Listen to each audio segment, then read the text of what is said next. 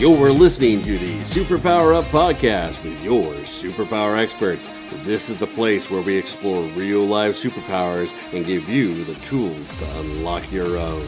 Hello, everyone. This is Tonya Dawn Rekla, your superpower expert, and I am delighted to have with me today just a real gem of a guy. This guy is such a blast. We instantly fell in love with him at last year's Meltdown in the Desert in 2017. He's just brilliant. He and Neva really connected in the disruption space. So Katamikwana is a disruption expert. This guy eats, breathes, and sleeps disruption. He's making waves all around the world. So not only is he an entrepreneur and he's scaled and sold multiple businesses, but he's won tons of awards in the disruption space.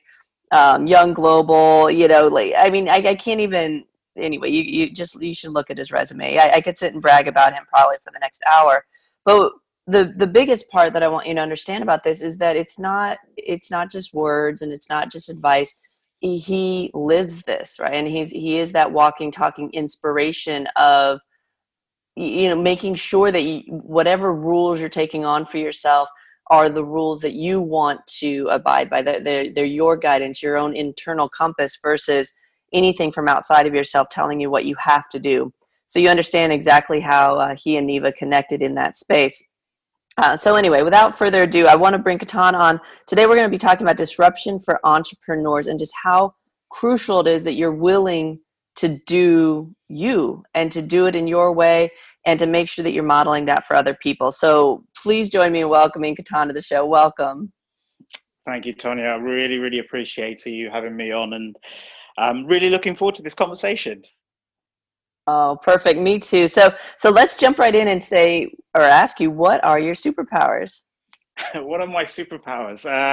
Well, apart from an infectious smile that I have, I guess it is this whole thing of challenging convention. My superpower is I never look at anything in a conventional way. And as for that, some people can probably see me as an annoyance, but others actually see it as an inspiration. So I suppose the biggest superpower I have is never taking anything for granted and always challenging convention.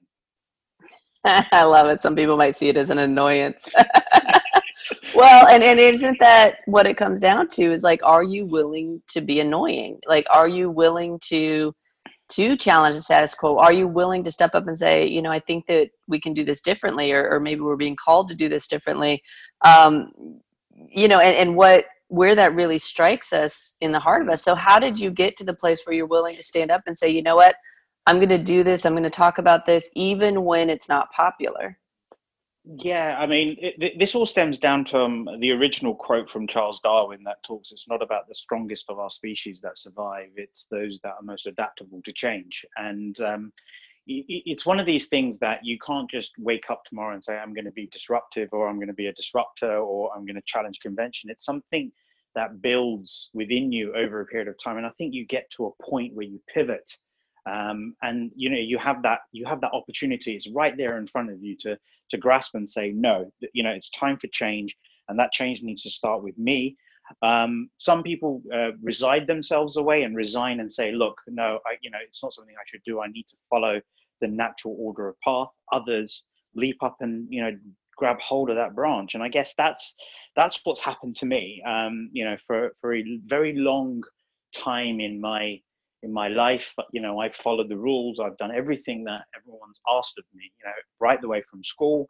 When you're told by your mathematics tutor that you're no good at maths and you're not going to achieve anything in life, yet I get the answers quicker and faster than other students. It's just because I wasn't following his system or their system that they didn't like it. Right the way through to kind of following the education system, the way it was built, and realizing when I got to university, it wasn't what I wanted to do. It's not where I felt I belonged. It's not where I felt that I could create my greatest contributions and impact. And having the balls at that point, again, unconsciously, having the bravado of actually stepping up on the second lecture and walking out just because the lecturer or the professors never designed a car and I wanted to become a car designer. I think these were the footsteps to me really starting to challenge not just the status quo generally, but more the status quo within myself.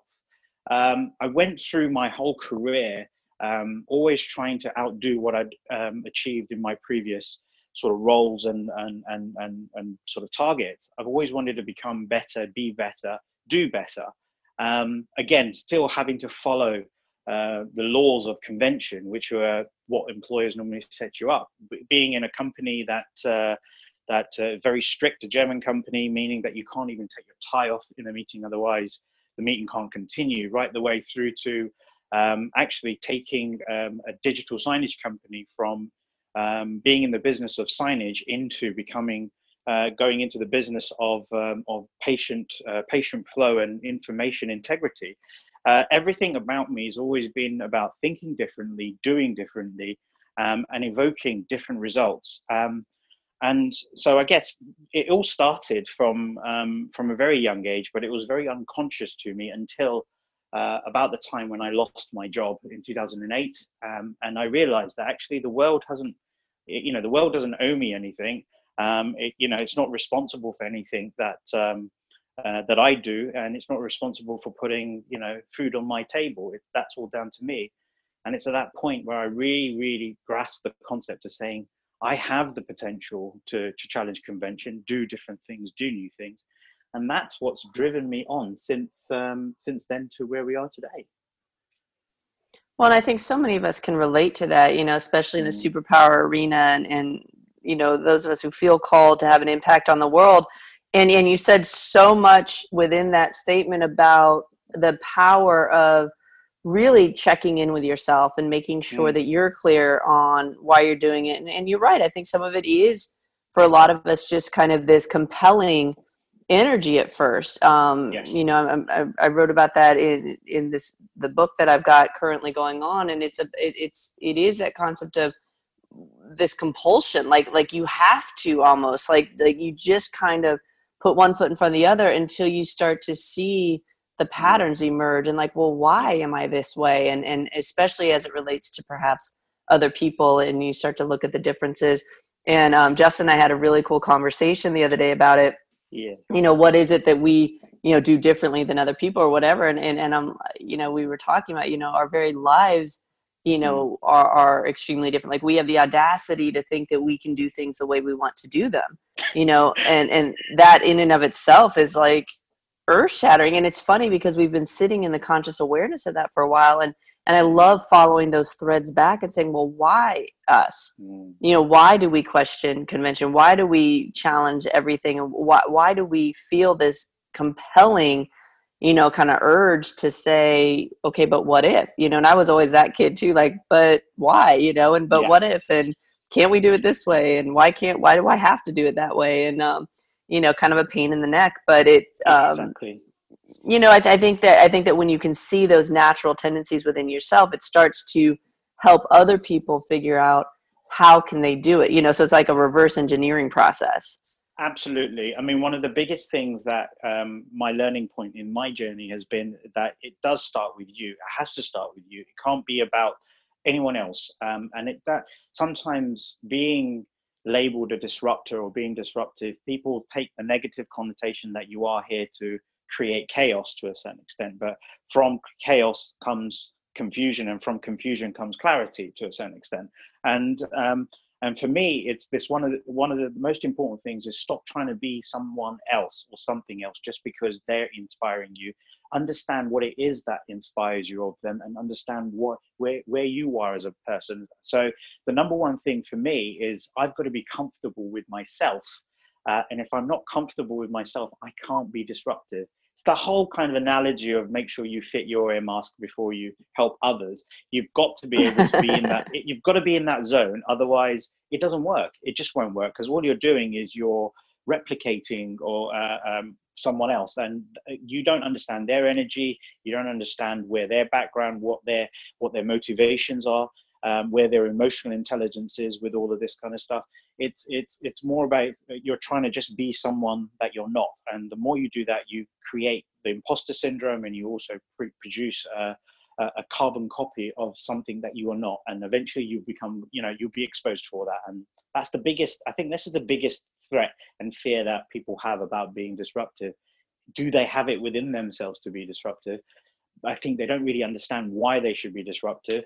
And the other thing is, what is it about disruption that that's going to help them see things through? Because a lot today we do live in a world of instant gratification and instant results. And if people can't see that things are changing for them quickly, then they lose sight of that. I mean, this is a lifelong journey. It's not something that you can build overnight.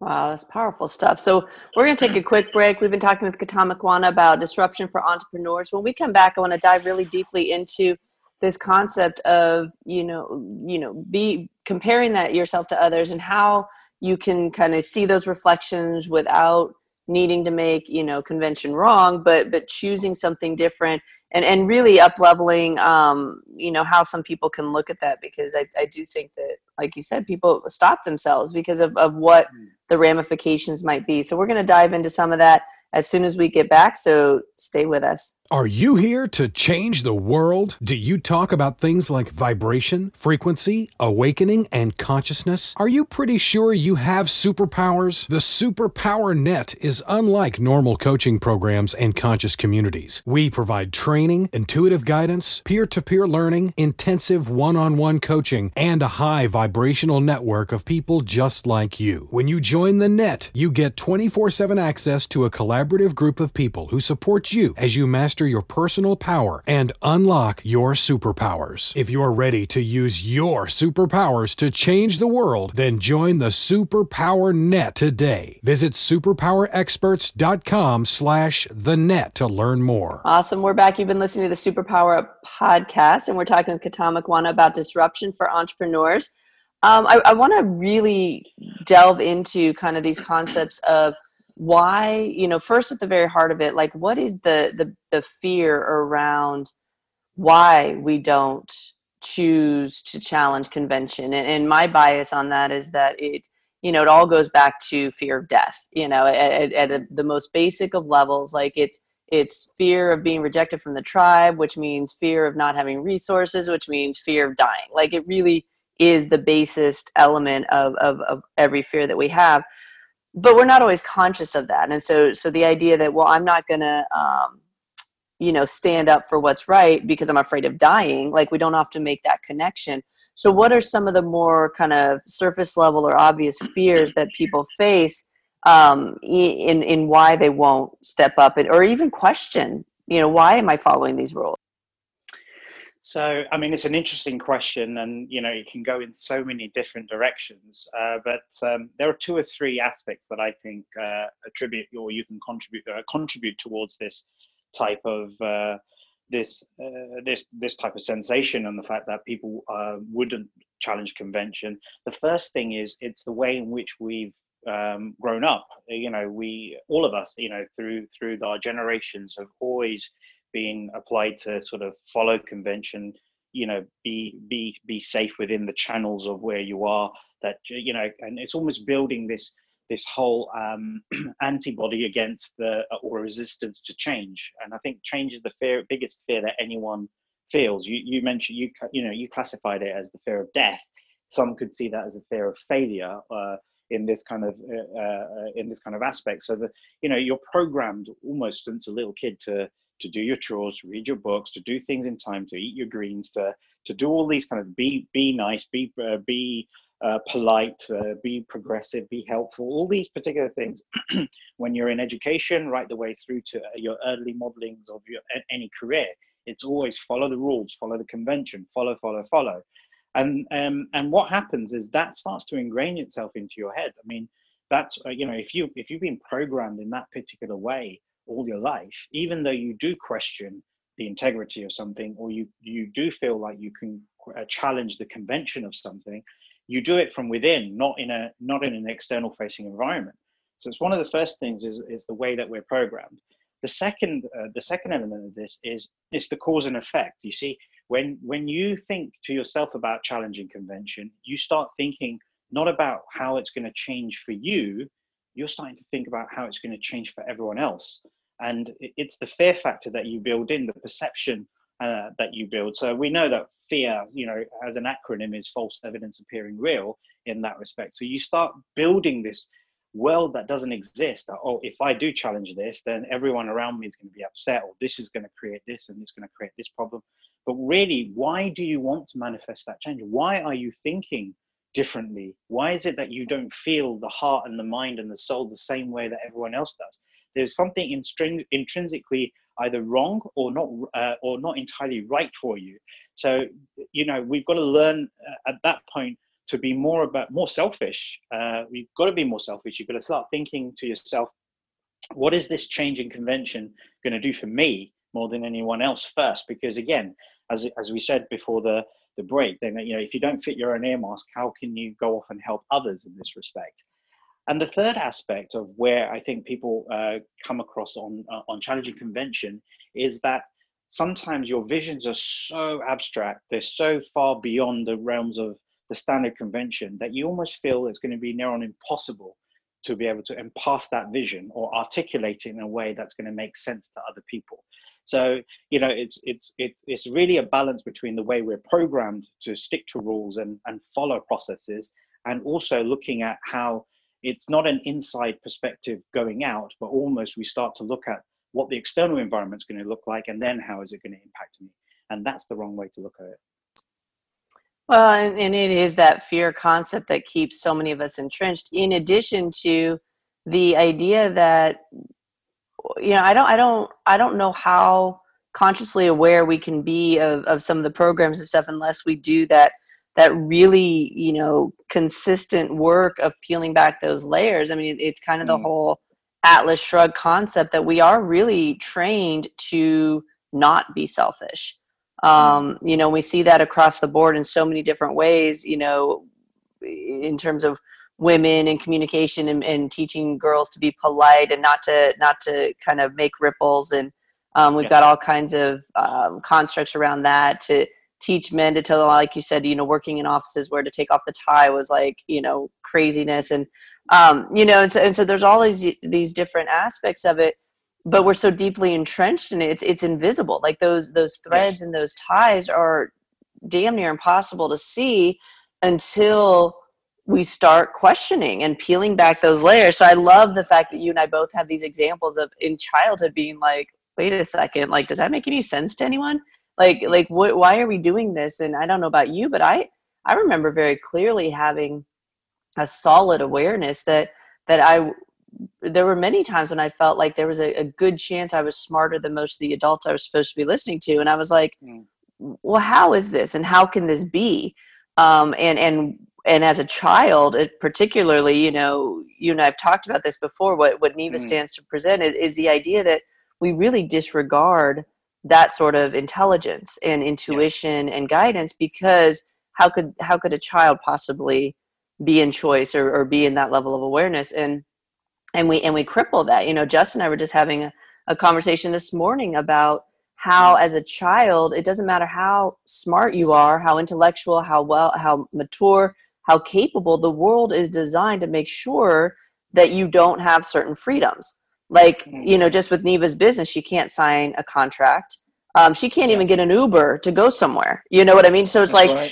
and then of course those rules exist for a reason, but now you've got a situation where you've got this, 5,000-year-old like wise person in this body. And it's like, how do you teach them to navigate the world in a really empowered way? Because truthfully, it's not designed that way. And so that all of those things come up, and then and then you throw on top of that your experience in a real global aspect, and you've got like cross-cultural things, you've got different nuances within different cultures, you've got different things that are acceptable. So I'd imagine you have a very unique vantage point, because through comparison you can see, like, it's easy to think that our worldview is it and it's right until you start seeing it through the eyes of other people. What has your experience been with looking through all of these various global lenses? It's the most uplifting, most exhilarating experience. I mean, I think without the looking at the world and the environments from other lenses, you can't be so pragmatic in those areas as well. I mean, talking about disruption and global disruption and being disruptive and challenging conventions, it's like you say, it's all well and good within one society, one environment, especially an area that you're most experienced in. But you've got to approach it in so many different ways depending on where you are and what you're doing. I mean, I'll give you a very simple example of this. In a few years back, I was asked to go to Sudan, and I normally get asked to go to some really kind of places of high poverty, high crime, loads of different kind of environments where opportunity is at its lowest degree. Now, the issue that we had with Sudan is the government of Sudan and the kind of culture there frowns upon entrepreneurship as a way. It's a very older traditional kind of culture where the most affluent and the most sort of oldest tend to have the responsibility of driving what happens in and fueling the tribes of the villages and stuff like this. And we, when we came across, I got my brief to what we were doing. And essentially, there was a TV show that was being filmed, and it was a project called in Mashuri, but it's called Mashuri, and that means my project in Arabic. And the whole reason why I was there was to train the final 50 that are running through the program, and then get them into the sort of final 10, and then work with them on how their ideas and visions are going to be put into their local sort of society. But at the same time, the UN contacted me and said, while you're here, we want you to do some pieces on freedom, and we want equal rights, diversity. And when I said yes, fine, I'll do this, I was followed around by 2 UN security guards wherever I went, and I'm like, why do I have to have so much security? And they said, well, if the government catches us doing this type of programming, they could deport you from the country. Okay, and I was like, why? And they said, because they don't want all of this entrepreneurship, and they don't want all this creative thinking and dynamics. They want people to just follow the standard rules they have. There's a family business, a family-run company there. I'm not going to mention their name purely just for professionalism, but let me give you this fact, Tonya. These guys are so powerful that if they feel something's going to threaten them, they will go to the government and says, if you don't stop this, we will shut our flour mills down. And they represent 80% of the bread that's manufactured and provided in Sudan. So power is everything in these kind of environments, which means that when you've got young entrepreneurs or people with young creative ideas, they often feel stifled and lack the confidence, because there's 2 or 3 things that will happen to them. Number one, they'll get suppressed. Number 2, they may get their idea out there, but then quite quickly they'll be outdone by a competitor, or they'll be threatened by a large organization. Will say, you're going to give that to us, we're going to just take it away from you, otherwise X, Y, and Z will happen to you. Now, when you see the world from that lens, and here we are as quote unquote freedom fighting the world, saying, live your dream, do what you want, be who you want to be. And then you come into this environment where people say, I'm inspired by what you're saying, but I'm also pulled back because I don't know how I'm going to do it. It really puts a perspective into understanding that you can't just go out and trigger the world with your words and examples. You have to be able to play a part. You've got to play a role. So my role wasn't there to then become a person that can generate wealth through the work that I do disruptively. I needed to start carving out opportunity for people to be able to live, breathe, and sustain themselves within this kind of ecosystem where they're allowed to be disruptive and challenge convention. So so the conclusion on this part of the story was I pushed back out to the local government that we were working with. I requested through the British Council, who took me over there on the project. I said, I would like to have, on my last day, I want to do a big talk, and I want heads of banks and all these different businesses. I want political, local municipality, and all the way up to regional and national government level. Plus, I want you to get people from all parts of Sudan, of the area together, even if they come from rural villages. They filled a room with 700 people. And I got told just before I was going up on stage that you've got more people in this room than the vice president of the country normally gets for talks. And I gave this presentation. I had 45 minutes, but I said, I don't need the 45 minutes. I'll do this in 20 minutes flat. And I decided to put this whole presentation on the economical factors and what the ecosystem looks like in Sudan. And I started to give them statistics like, you are 49% on the poverty line. And, in the fact that actually you only have this much opportunity, this is how much your taxes burn, and this is what's happening to your money.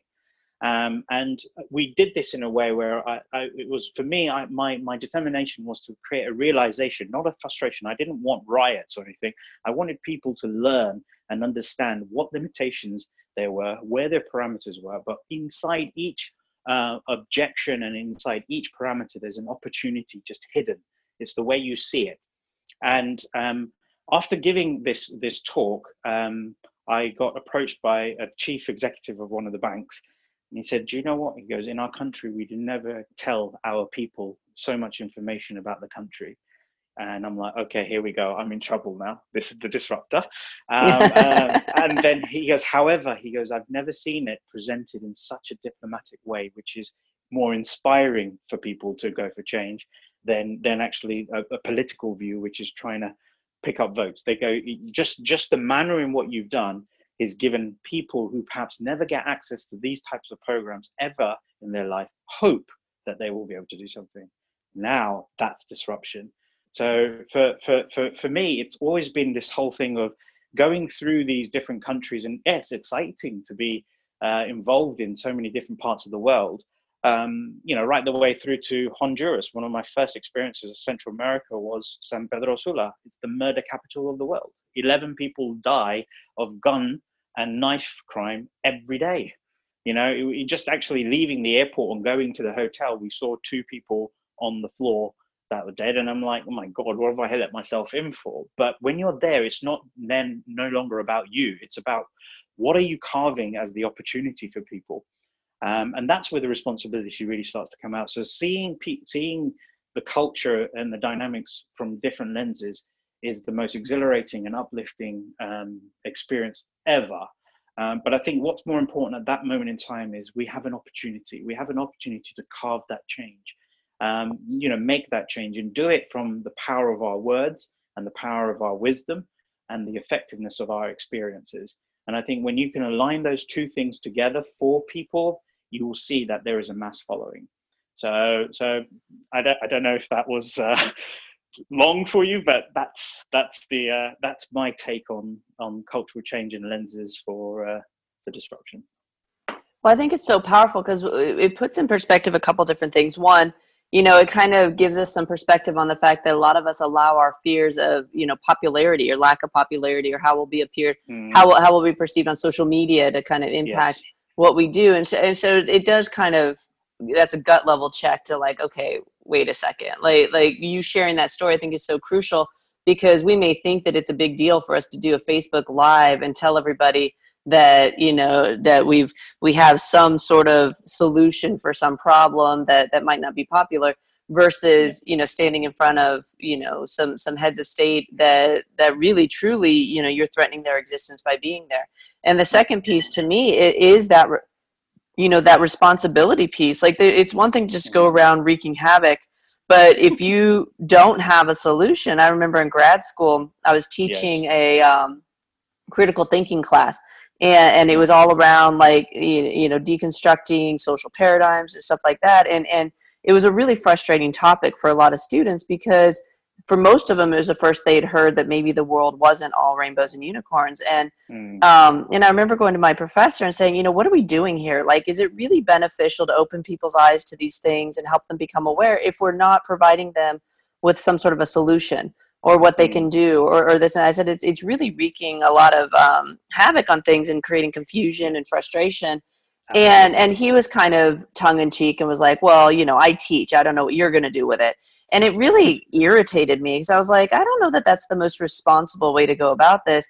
But maybe academia is not the most responsible place to do that. Maybe that is where, or not the appropriate place to do that. Maybe that's the place where we start hearing about these things and thinking about these things. And it's in my opinion, that's why I love entrepreneurship, is that we can pivot so quickly.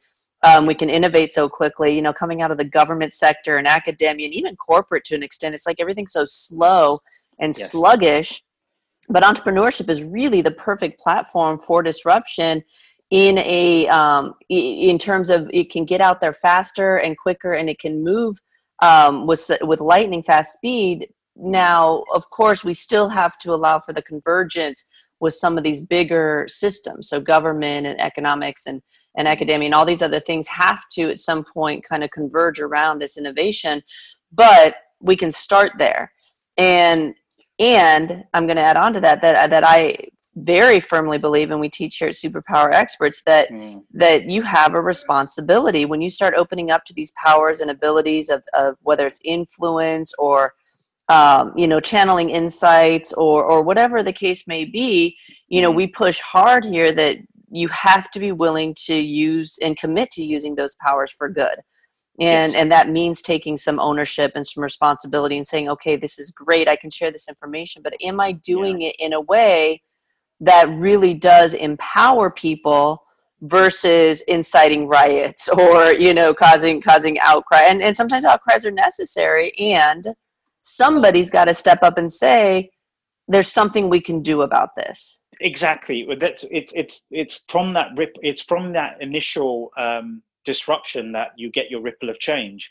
The irony of this is, I mean, you mentioned entrepreneurship now. I mean, I've always believed, and there's a statement that I made in South Africa in 2016 at a conference for higher education, where I was on a panel with 150 sort of deans and rectors in the audiences, you know, and we were discussing that, you know, should entrepreneurship be something that's employer driven or academically driven? And they were doing this voting, casted, etc. You're supposed to get 10 minutes or so to say your piece, and then, you know, then the voting that happens again. Now, when it obviously came to my point, I was the only guy representing entrepreneurship as the factor there. They had industry people and academics. When they got to me, they go, sorry, the moderator goes, you've only got 3 minutes because the other guys took too long. And I'm like, I only need one. and that's how I started. So there's got to be an edge of confidence, not arrogance, confidence about where you're going to go with it. So I said, don't worry, moderator, I only need one.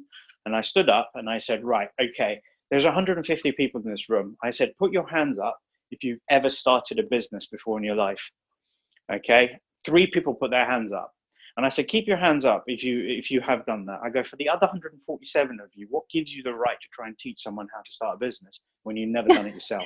And believe me, there was a sea of a gasp. There was like these cuts and hisses coming to me. And okay. And I said, at this point, I said to the guys, you can put your hands down. I said, now I've got your attention. Okay, here is my statement. Education is the framework to learning, but entrepreneurship is the framework to life. And I said that what we do is, by going through academic processes and education, we learn how to learn, but we also got to learn how to unlearn at the same time. What entrepreneurship does is it gives us the agility, exactly what you said, to be able to get in and disrupt things. So if we decide that we want to change our course of path, you can do so with more entrepreneurial thinking. And this is the kind of thing that convention doesn't allow you to do, because big structures, the academic, the institutions, the corporations, all of these people are big structures, and they have the slowest of slowest turning circles. They don't have the agility and the of that. They have robustness, but if I gave you something that's really hard, like a pen or a pencil, and I asked you to put your thumb in the middle and bend, you can bend it to a certain extent, but after a little while, the pressure will actually create a crack, and then that crack will turn into a snap. And this is what happens with particular measures. Entrepreneurship is such an agile, fluid concept that it's not about business. It's not about making money. It's this concept, the fluidity, that you can be so agile in what you want to do and how you want to do things, that it doesn't have those kind of barriers of robustness. What happens is, after entrepreneurship kicks itself off, yes, it veers you in different directions, whether it's into disruption, innovation, policy, or do we say business? And then eventually those entities become bigger. So it's a bit like the piece that I said at Meltdown in last year, that, you know, if you imagine disruption was a rock, you know, that your disruption is a rock and you've got a pond or a lake in front of you. What happens is you're going to launch that disruption. You let it go. It flies out, and it, you know, at some point it's going to hit somewhere on the surface of that lake or pond. You don't know exactly where. You can never pinpoint exactly where disruption is going to land. This is the same thing with me. I didn't know where I was going when, well, I knew where I was heading, but I didn't know what was going to happen when I asked that question to those rectors and the deans. You know, for all intents and purposes, 80% of the room could have put their hands up, and I thought, well, that idea's gone down the drain. But the point of it is as your rock hits the surface of the water, the rock falls down first. It goes to the bed of the pond or the lake, which means that whatever it was that you disrupted with, it falls down. But what it does is it creates that chaos in the water. It creates this whole positive, negative. So as the water goes up and down, that represents positive and negativity, which means that in order for you to disrupt something, you need to create a positive energy and you need to create a negative energy. If you don't create the negative, you're not disrupting. Now, what happens is as over time, that water will start to, you know, the surface of the water will regain its state of calmness again. It will go back to its state of normality. Okay, so that's basically like the environment or the ecosystem around you. The positivity and negativity start to slow itself down. Whatever that form or shape of disruptions turn into, whatever it manifests into, that's irrelevant. The fact of it is everything over a state of period will become even again. But the difference here, Tonya, is that now the water, because of that adjustment and chaos on the surface of it, creates ripples, and these ripples get bigger and bigger and bigger until they're so big that they hit the banks of your pond or your lake. So what am I trying to say here is people lead in with disruption just with positivity. They just think, I just want to make something better, and they keep pushing around that side. But you have to be prepared to accept negativity to come into this. Negativity is normally people's opposing positions. They're perhaps a little bit stubborn about where they want to be. They don't understand something. They can't see the value. So they oppose it and they reject it. That's like the hisses and boos that I was getting when I asked that question. But let me tell you something. At the end of that panel session that I did, they asked the question again. 86% of the audience voted that entrepreneurship could be something that's driven more by employers or the industry rather than academics. And I've never had so many people come out of there and meet with me kind of just to tell me how they felt that, you know, it's probably one of the best pieces of advice that they've been given or directions they've been shown, right the way through to even when I was boarding my flight and people were heading back to the UK, that there were people from that conference there saying, I heard that your talk was this. So as you can see, your disruption brings so much of a ripple activity as well, that it's not about making big noise right from the beginning. It's about creating really sharp, focused actions and activities, which you know is going to manifest positivity. Some people are going to say, finally, someone said it. Others are going to say, what the hell are you talking about? That's the positive and negative. But eventually it will balance out, and then your ripples will echo its way out. And it's exactly where I see Neve go as well. Neve, with what she's doing, you know, there is things in here that people are going to see positively, and there are things that are going to see negatively. When I see negativity, I'm like, oh my God, this is going to be so much fun. This is going to be so much more disruptive. And eventually it will balance itself out, and then the ripples start to grow. Okay. Well, and that's a great description of her experience. We saw it when she did Hot Clothes for Kids at 6 years old, and it was, you know, the negativity that stemmed from that about, you know, little girls shouldn't be talking about being hot and all these other things. And she, you know, that took a toll on her. Like she had to deal with what it was going to feel like when she came out in that fashion. But ultimately, you know, we saw it for what it was, which was she's going to break down any barrier that gets in her way. And ultimately it's for very selfish reasons, because she doesn't want those hindrances, and she needs to be able to do what she is here to do without restriction. And so, yes. So then the balancing out is becoming this, you know, this thing that we all experience, which is like, okay, well, she's just different. Like, you know, that's how people are able to reconcile it. Like, not all kids can do that, but Neva's different. Now, I can't do that, but I didn't have you as parents. And if I had just gotten started when she did, da da da da da da da, you know, so you hear all of that. Excuses, but they're Of just course. excuses. You know, Of course. it's how you're programmed. It's what you decide on. You've got to be accountable for your own choices. You can't look there and say, I could have done that, but I didn't have the time, or this, or it didn't work out. You can do it now. We hear about 82 to 91-year-old entrepreneurs winning awards, doing all sorts of things. They're living their life, even if they're at their twilight ages. Everything is possible. It's where your belief system goes. The thing with this is, the biggest issue I have about this, because people ask me normally, how do you do this? How can you get around and do so much? And I'm like, you're asking me the wrong questions. You're asking so much tact. Everyone wants to know tactic. How can I quickly get there? How can I quickly get to this kind of point of destination? But the truth of it is you're asking the wrong thing. What is it that I need to do? What is it? Not how do I do it? What is it that I need to be doing? And the first thing is believe in yourself. You've got to believe in yourself, because no one else will. No one else has the right and the entity to do it until you do it. If you don't believe in yourself, how can anyone else do that? And what we see in Neva so much, well, I've seen in very short space of time, is that she obviously, because she's so young, she's quite unconscious to it at this moment in time, but she is the center of her own belief system. There isn't, as she grows older and older and she matures more and more, you know, that whole believing in what she has, what she can do and where she can go is what drives this whole thing forward. Most people, what they do is, you know, the majority of people will just look and say, yeah, well, it's because of this and this. It's all about reasoning. Without this, you couldn't do that. Without that, you couldn't do this. But we've heard some of the most inspiring stories of people who are down and out, and you just, you know, most people just cut their losses, but they persevere. They went through the pain to get to where they are today. There's countless stories about that.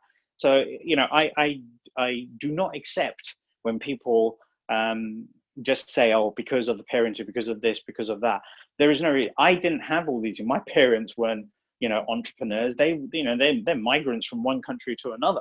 You know, I found my own way, my own thing. And it's not that I want kudos for it, but it's more, the more I did it, and I went against even their grains, their wishes. They were very much the kind of people that would say, you know, you should be in a career, you make much more money, you can pay, you know, have a better life with your family, right the way through to when your own parents are saying to you that you're irresponsible, you're selfish, all these kind of things. But pursuing it to the fact that I knew one day our paths would cross where they will see and understand what it is that I do. And that happened in 2016 as well, actually, when they came to a conference in India, and they heard me speak for the first time, and when I addressed the audience, I even made them stand up. And it's at that point when they reached there and they said, right, now we understand what you're doing. So again, the other thing that we need to understand about this, Tonya, is that disruption isn't something that happens overnight. It's a long journey. And sometimes it doesn't work out the way you expect it to, but you've got to continue with it. So the three principles I always talk about being disruptive is challenge convention, create imbalance, and keep taking action. You have to keep going, because you just don't understand how much of an impact you're having on other people that are not even in the room that you're in. You know, the amount of people that connect with me after different talks that haven't even been in the room and said, I've been inspired, I've watched your video and I've been inspired, or I heard your talk here and I've been inspired. And I'm like, or people saying, without your advice on this, I couldn't have done that. And for me, that's not gratification, that's confirmation. It's not me feeling my ego that, oh my God, I've helped so many people. It's almost the fact that, do you know what? I'm doing the right thing and I've got to keep on doing it. And that's the most important thing. Beautiful. Oh, that's so amazing. Thank you so much for that really solid advice. Where can people go to find out more about you? I'm all over the shop. I'm on Facebook. If you want, you can find me. It's a really beautiful, bold guy over there. There's not many of me called Ketan out there. You can find me on LinkedIn. I'm out there. You can hit up the website, enterpriselab.co.uk. But you know, I'm more about people rather than products. So you know, if you want to, just come reach out for me on the socials or on LinkedIn, and let's talk from there. I like to listen to what people have to say before we kind of look at any sort of activity. So yeah, all the socials. LinkedIn is a really good place to find me. Beautiful. Well, thank you. Obviously, you and I could talk about this stuff for ages. We'll have to have you back on the show and hash out some other topics. Ketan, thank you so much. And I really, really honor the work that you're doing in the world and your courage and your strength and what you represent to so many. Please know that we exist here to support you in that and let us know how we can continue to do that. It's an absolute pleasure to come on board and have that conversation. You're absolutely right. I mean, we could talk till the year end about these things, and it would be an absolute pleasure again to come on at any time. So just let me know. And to everyone that's listening out there, just, thanks again for taking the time to listen to this podcast. The last thing that I want to say to you guys that are out there, whatever it is you're going to do, be selfish for a little while. Think about yourself. Just for a minute, just take it back into you. Believe in whatever action that you're going to take. Believe and be comfortable with who you are. And don't worry about how the world's going to look at you, but be worried more about the impact that you're going to make for other people. So it's a pay it forward system. This isn't about gratification about you. This is confirmation that whatever you're doing is needed in this world. Stay safe, but be disruptive. Beautiful, beautiful. And I'll add on to that, everyone listening, we appreciate your loyalty. So thank you. And until next time, go out, uncover your superpowers, and change the world. Take care, everyone. Are you ready to discover your superpowers? Go now to superpowerexperts.com and discover your superpowers today.